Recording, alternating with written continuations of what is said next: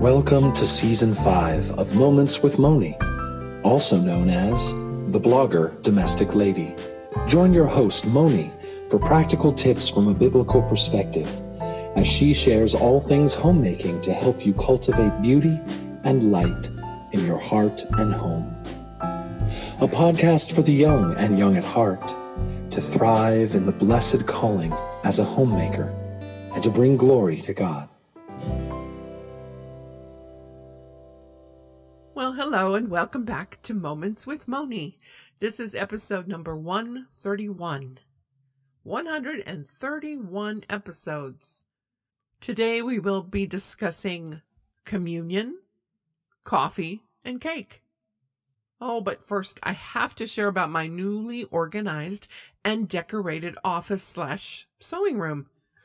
I know the last few weeks I've been telling you that I haven't gotten much done in here, but we had the grandchildren over this weekend and my husband together. They all helped and set up my new room. I need to remember to get some cash for the grandchildren as they are working hard to earn income for things to do or to purchase. I sit here looking out my window out into the forest where the children found a few surprises while they were visiting. A box turtle, a loquat tree, and a persimmon tree. Not something I'm used to in the north, but here in the south I guess they are prevalent. They're both pretty exotic trees to be at the edge of the forest here. Last week I mentioned I needed to do some research on the plants around me, and this loquat is a nice surprise. Apparently it grows in the Ozarks here, and the fruit is delicious, and the leaves of the trees help with diabetes when dried and used as a tea.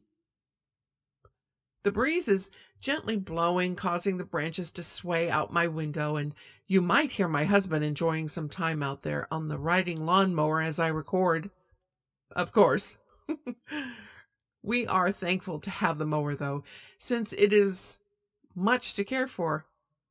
It sure beats the snow blower that he used to have to use. No snow down here so far. Communion. We shared communion in church this last Sunday. We had a communion feast together as we gathered, and it was a wonderful time to remember that Jesus is there for us and remember what Jesus has done for us. He died on the cross. He shed his blood. His body was broken for us, but he didn't remain dead. He came back to life, and he's in heaven right now, and he's waiting for us there.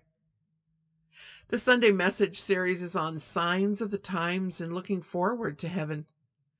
I am very excited to be in his presence and being in heaven forever and ever and not ever having to leave. I'm also reminded from another pastor online that Jesus said he would not take of the communion until we are with him at the marriage supper of the Lamb. Jesus is looking forward to the time that we are with him forever. What a joyous time that will be. And within the same moment of thought, I realized we will forever be reminded that his scars were because of me and you, because of our sin, but also because of his love and sacrifice. 1 Corinthians chapter 11, verses 23 to 25 tell us, "For I received from the Lord what I also handed on to you, that the Lord Jesus, on the night when he was betrayed, took bread, and when he had given thanks, he broke it and said, 'This is my body, which is broken for you. Do this in remembrance of me.' In the same way also he took the cup after supper, saying, 'This cup is the new covenant in my blood. Do this as often as you drink it in remembrance of me.'" And then in Mark, written around 75 to 80 AD, we read of the scene of Jesus' Last Supper. In Mark chapter 14, 22 to 24, it says, "And they were eating.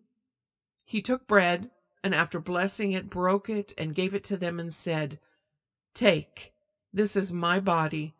And he took a cup, and when he had given thanks, he gave it to them, and they all drank of it. And he said to them, "This is my blood of the covenant, which is poured out for many."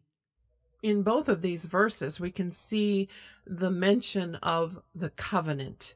Jesus is fulfilling the final covenant, the perfection that only can come through Jesus, the final covenant that was made for you and for me. If you're not familiar with the covenants of the Bible, there is that DNA thread that runs all the way through the entire 66 books of the Bible that ties them together through the covenants. I am actually finishing up writing a book on the covenants in a storyteller form, and hopefully plan to also put it in audio book form as well. I would appreciate your prayers as it goes into the editing phase, so I can make it available soon. And now from communion and covenants to coffee. Our usual food and drink choices have changed since we moved across the country. I like change to a degree, so it hasn't been too difficult, except that some of the new choices have not been successful. But we are trying to not let food or drink go to waste, so we make the best of it until the next shopping trip. However, we have been creatures of habit when it comes to our coffee.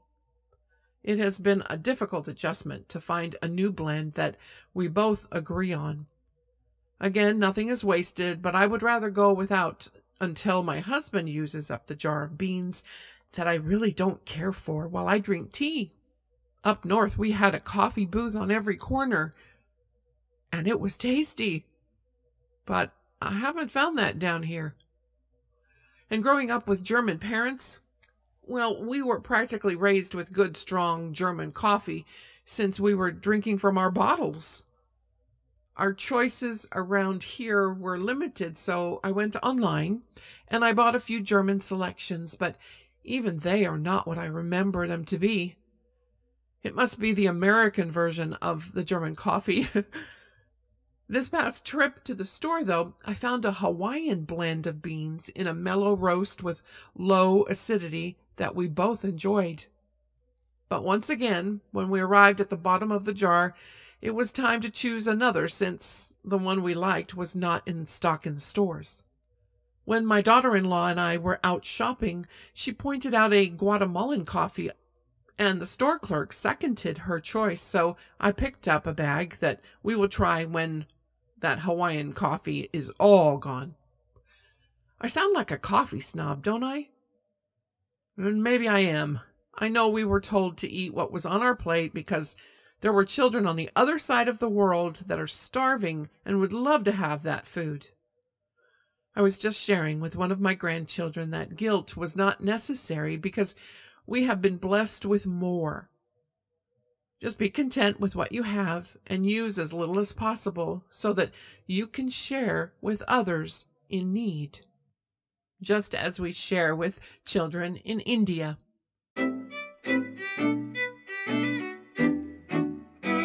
Hello. You are listening to Moments with Moni, but you need to go to buymeacoffee.com and buy her one. One coffee only. This past weekend, when the children were here, we enjoyed cafe and kuchen and tea time with the children. But now that my husband is working from home, I wanted to make something that he would enjoy for his afternoon coffee. Most of the time, he just grabs a cup of coffee and heads back to the home office. But when I was young, friends would stop by in the afternoon at times to enjoy a quick cafe and kuchen time with my mom.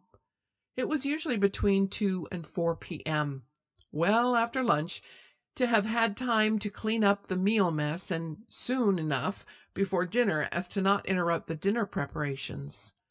It was a time when we didn't go to the local deli or fast food joint, but made meals at home. So if we saw someone stopping by unannounced, Mom would send us kids through the house to go quickly pick up any messes while she greeted them at the door, and then there would be cafe and Kuchen, coffee and cake. Usually a butter streusel cake to enjoy as they visited. I haven't made one in years, but today I quickly put one together for my husband and I. Since he doesn't like fruit or marzipan, it's like an almond paste that's yummy, or cream cheese filling, I made it with browned butter for added flavor.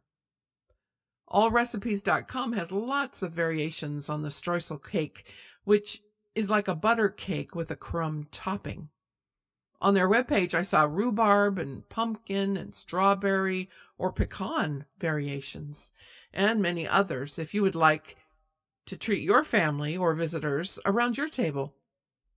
One quick tip to share about keeping the streusel crisp is to put a few soda crackers in the tin or Ziploc bag in which you store the cake. I hope this time together has encouraged you to decorate or organize your work areas, encouraged you as you spend time with communion with Jesus and with your friends and your family and your neighbors, enjoying maybe a cup of coffee or tea and a piece of cake that you've made from scratch. And if you can't bake or if it burns, there's always the store. Thankfully, we still have that at this point, although a lot of times the ingredients are not available. So it might be worth your while to start practicing, but no pressure. The most important part is not the food, but the conversation around the table when you gather together. Perhaps your neighbor knows something about the trees or bushes in your backyard or neighborhood and can enlighten you on some uses for those things. I might have to make a loquat coffee cake or a persimmon cookie. I think there's recipes for that on allrecipes.com. I'll leave the link in the show notes. Until next time, remember, guard your heart with all diligence, for out of it are the issues of life.